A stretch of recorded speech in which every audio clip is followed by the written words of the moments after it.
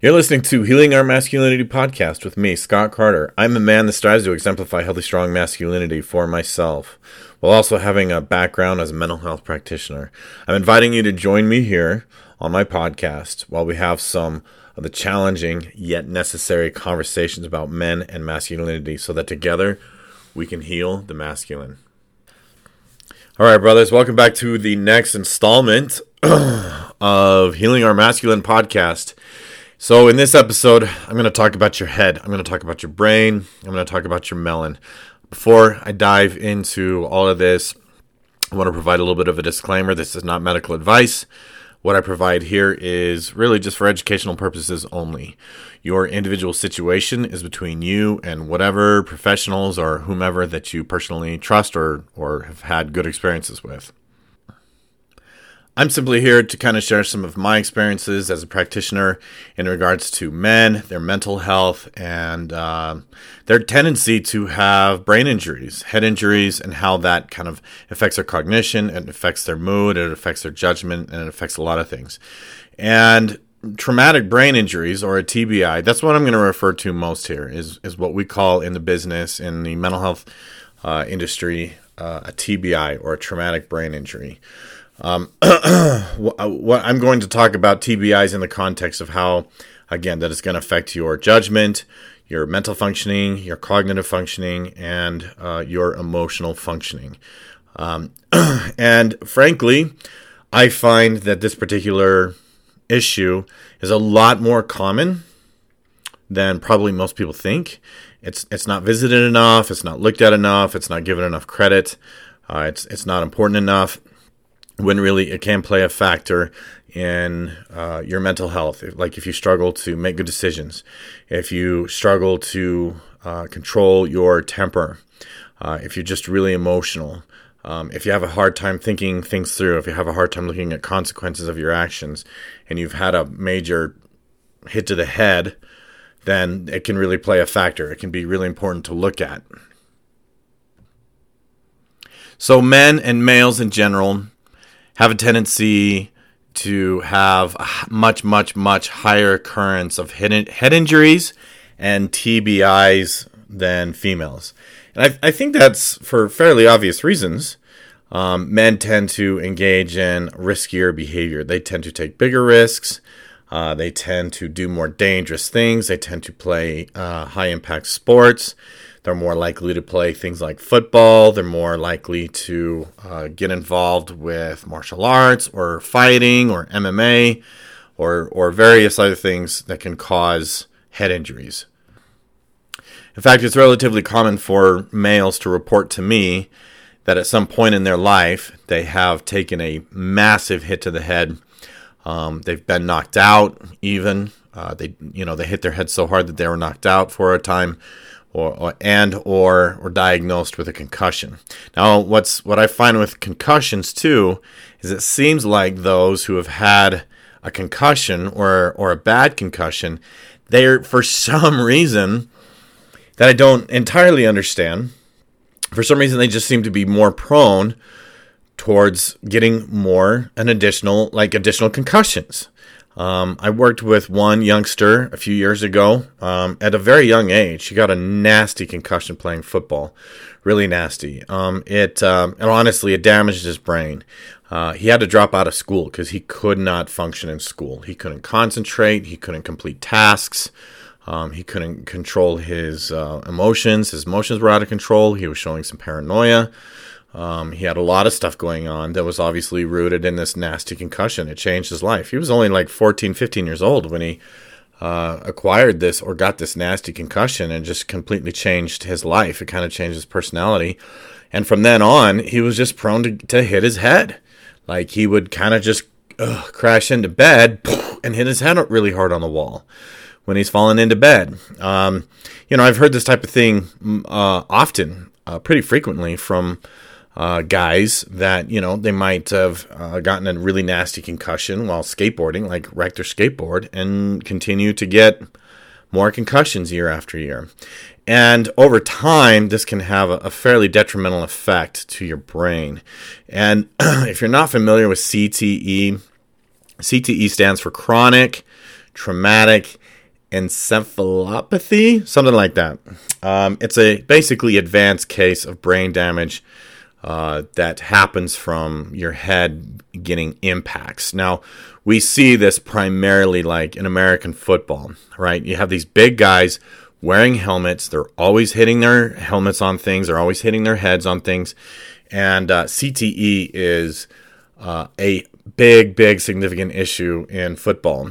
And when you really kind of see how bad it is or understand how bad it is, like in my case, I just don't watch football anymore. I have a hard time supporting this sport, knowing that they know that this causes such significant traumatic brain injuries to players, and they continue to just punch the gas anyways, right? And I know that we see the NFL and football in general trying to make rules to help protect players, but I don't know that it's doing any really good. I don't know that it's honestly doing any good at all. I know that several years ago they tested 111 NFL players for CTE, and out of those 111 players, 110 of them tested positive for CTE after having a brain scan. And some notable names in football, Aaron Hernandez, for example, who was convicted of murder and later committed suicide in prison, had CTE. He had severe advanced CTE. Junior Seau, he's another name. Now, Junior was a football player back. He's kind of back in the day. But he's kind of I believe he was a Hall of Famer linebacker in the NFL, and he committed suicide. He shot himself in the chest. And it appeared to be, though it's nobody seems to know for sure, that he shot himself in the chest because he wanted to preserve his brain, so that his brain could be studied. And yes, he did have CTE. And if you can Google this, you can look at brain scans of CTE compared to a normal brain, and you're kind of like, oh damn, right? Like it can cause like fairly significant brain damage, and and I have a good friend, a good personal friend. He refuses to support football because of how bad the brain damage is for these players, right? And he has a son, kid's 13, and he basically told his son, he's like, look, you can do anything, pretty much. I will support you in doing anything except for football, because he knows how bad it can be, right?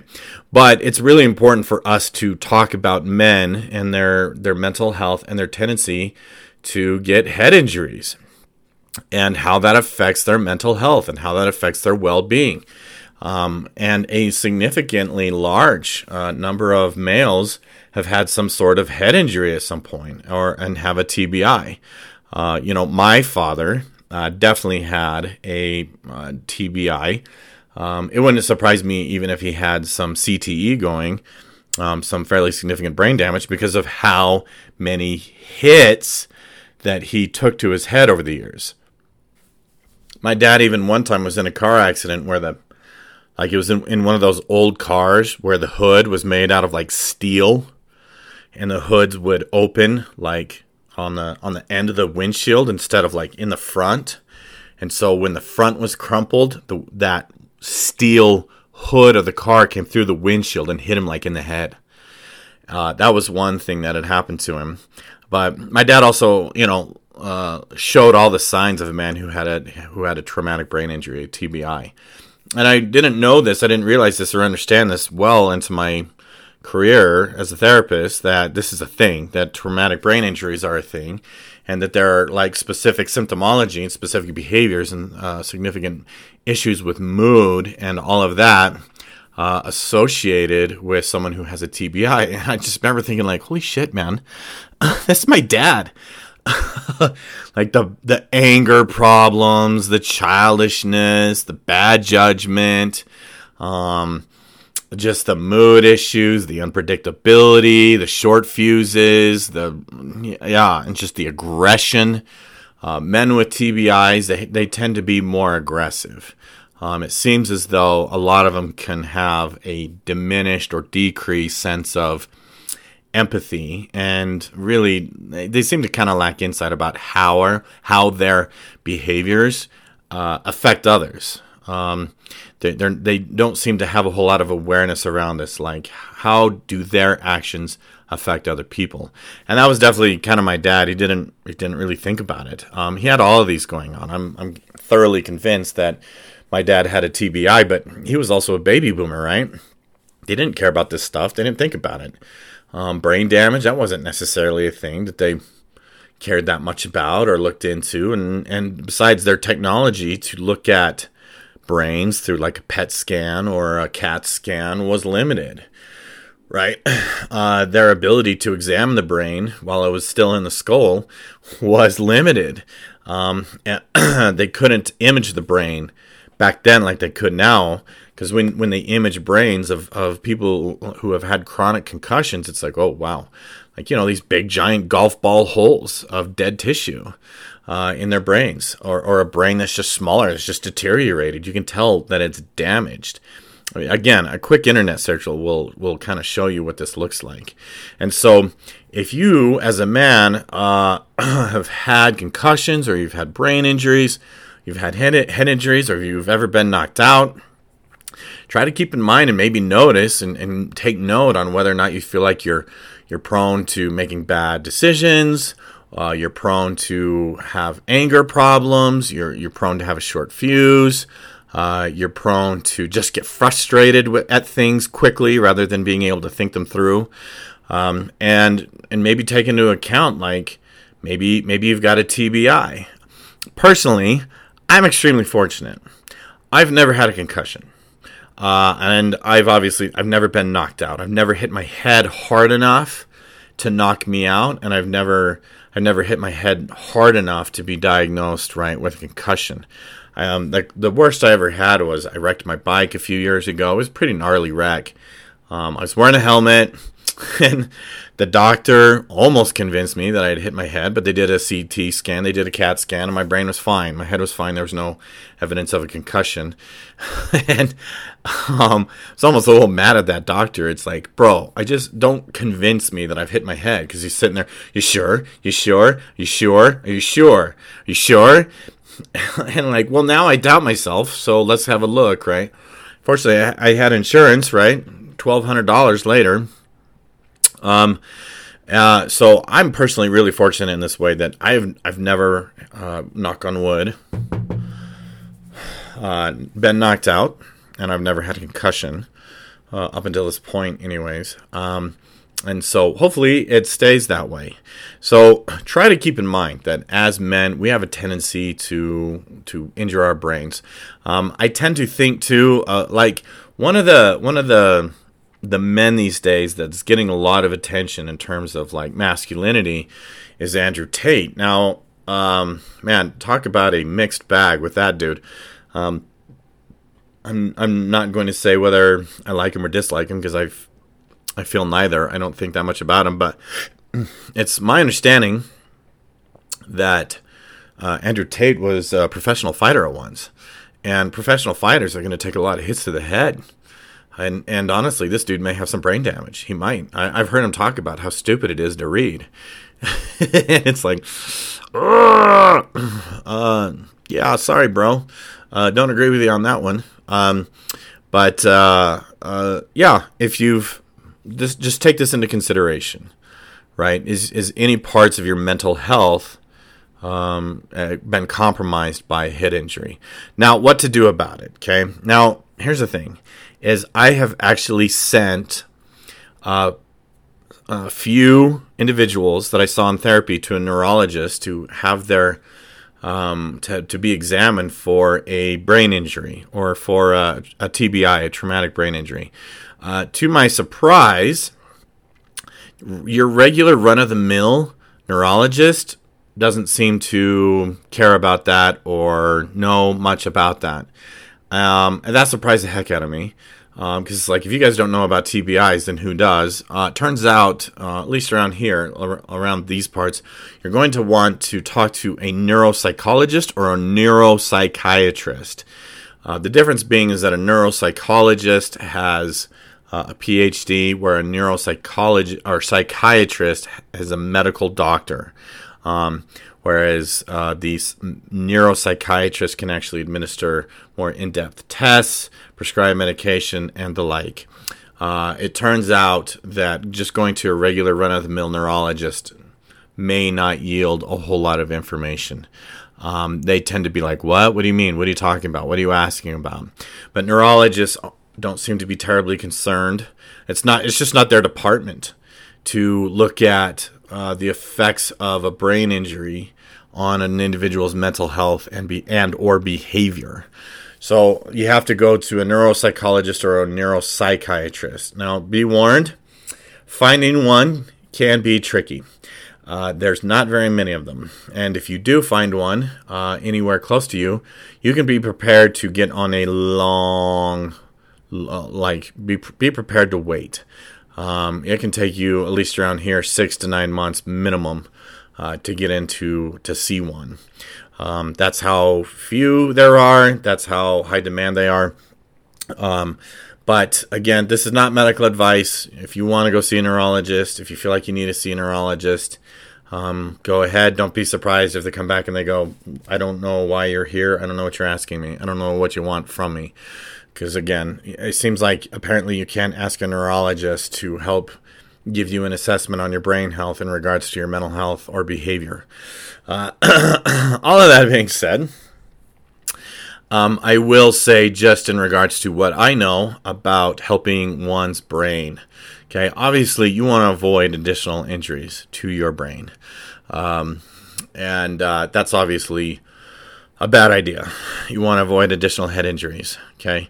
I've done enough research on this, and I've taken my own steps for my own health and my own well-being in regards to looking at all of this.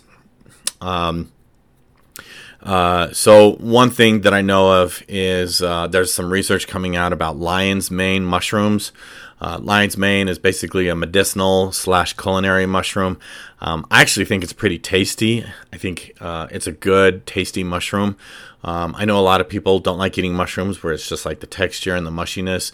And lion's mane is kind of different. It more so has a consistency of like crab, even kind of tastes a little bit like crab, especially if you kind of saute it in some butter. You can buy it in a powder form and use it as a supplement. You can buy it in pill form. I also drink that mud water, that kind of expensive coffee substitute that's made with mushrooms and has lion's mane in it. And lion's mane has been shown in studies to improve cognitive functioning, to help clear the junk out of the brain, and I believe, don't quote me on this, but reinforces the myelin sheath. The myelin sheath, if you don't know, it's basically this casing that is on the neurons in your brain that makes sure that your neurons are functioning properly. If the myelin sheath on your neurons deteriorate, then you're going to be in a really, really bad way. It can lead to a number of issues. I believe most notably is multiple sclerosis. Nerves. Your neurons and your nerves are no longer able to really transmit or communicate effectively if the myelin sheath deteriorates. And so from what I've heard, from what I understand, I could be wrong. I should probably do a little bit of research on this. In fact, let me Google it real quick here. So it doesn't appear as though lion's mane necessarily repairs the myelin sheath on your neurons. I think there may be some benefits to that. I think the jury might still be out a little bit. I don't want to say whether or not it really helps, but I do know that lion's mane has been associated with improving your neurological health and is just good for the brain. So lion's mane mushroom is one of those that can help with brain health.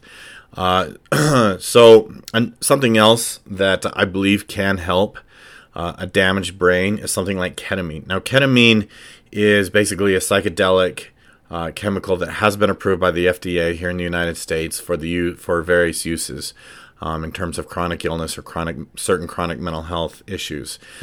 Specifically, right, like major depression or treatment-resistant depression can be effectively treated by ketamine. What I can tell you about ketamine is that it has been shown to stimulate the brain and nerve cells for what is called neurogenesis, which basically means that your nerve cells, your neurons will generate new what's called dendrites, if you're not familiar with brain anatomy, neuroanatomy, will stimulate your nerve cells to create more dendrites, which are basically little ends or like the little nubs on your neurons that will allow for new neural connections, synaptic connections in your brain. In other words, it improves your brain's functioning. It gets more of your brain moving. It gets more brain activity going. And that's what we want. That's a good thing.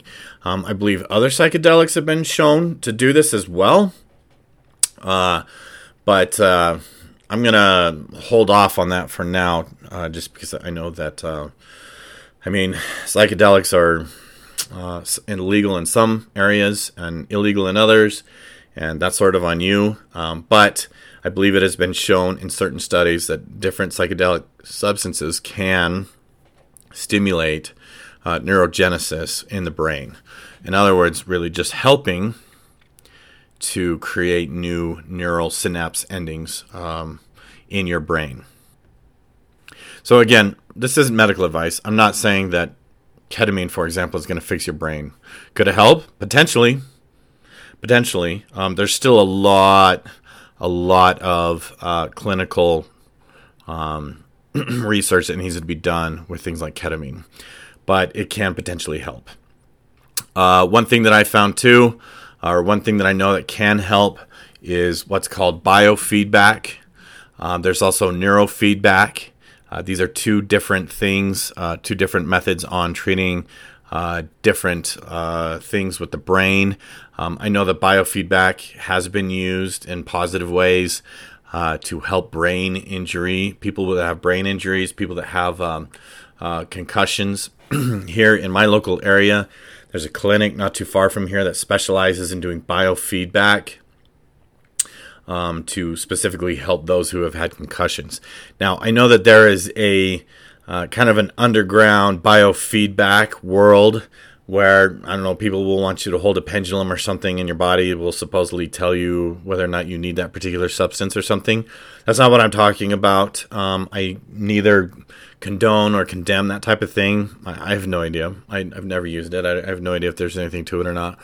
But in terms of biofeedback, that's what I'm referring to is like specific exercises where, let's say that you have to take these rings and you have to place them on different endings of different pipes, right? And kind of threading needles, so to speak.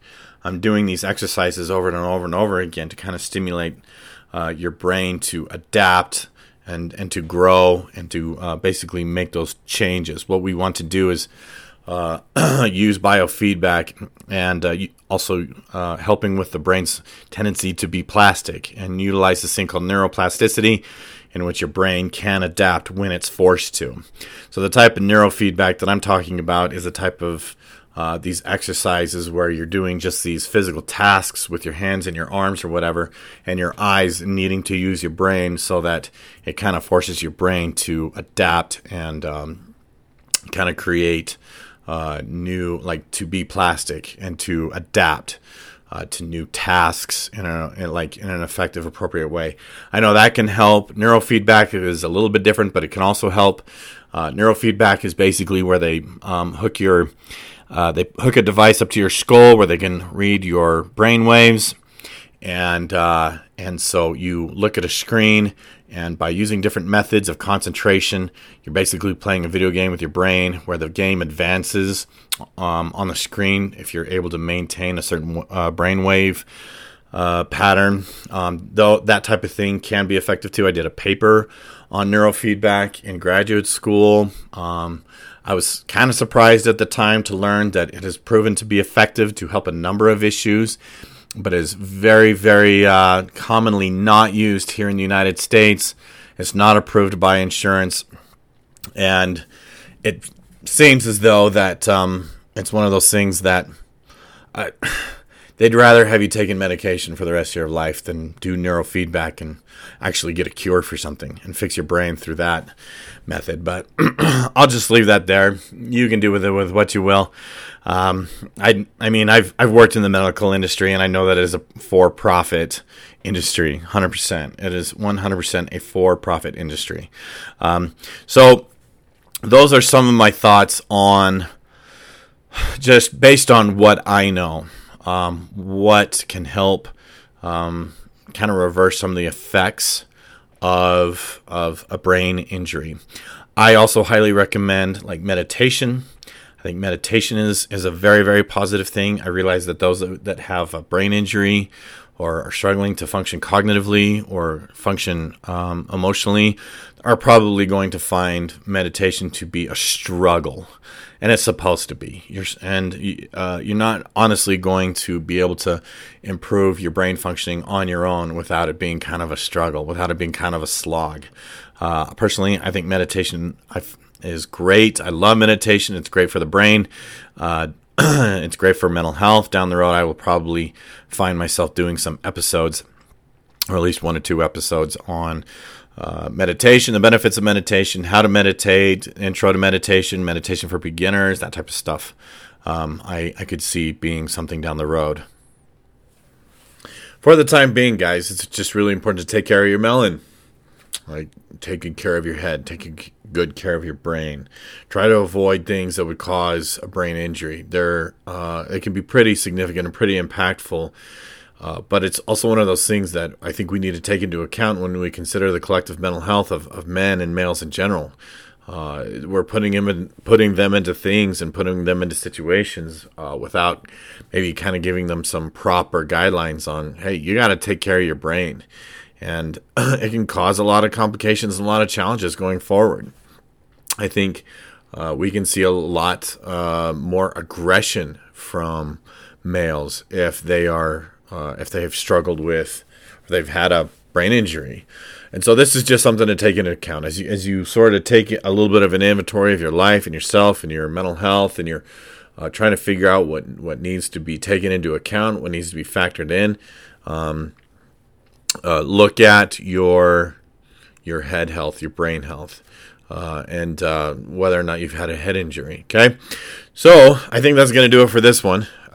This is just one of those things that is important for us to factor in when it comes to men and their mental health. So thank you for listening. I hope this was informative. I hope it was helpful. Be sure to follow the podcast, share the podcast, and all that.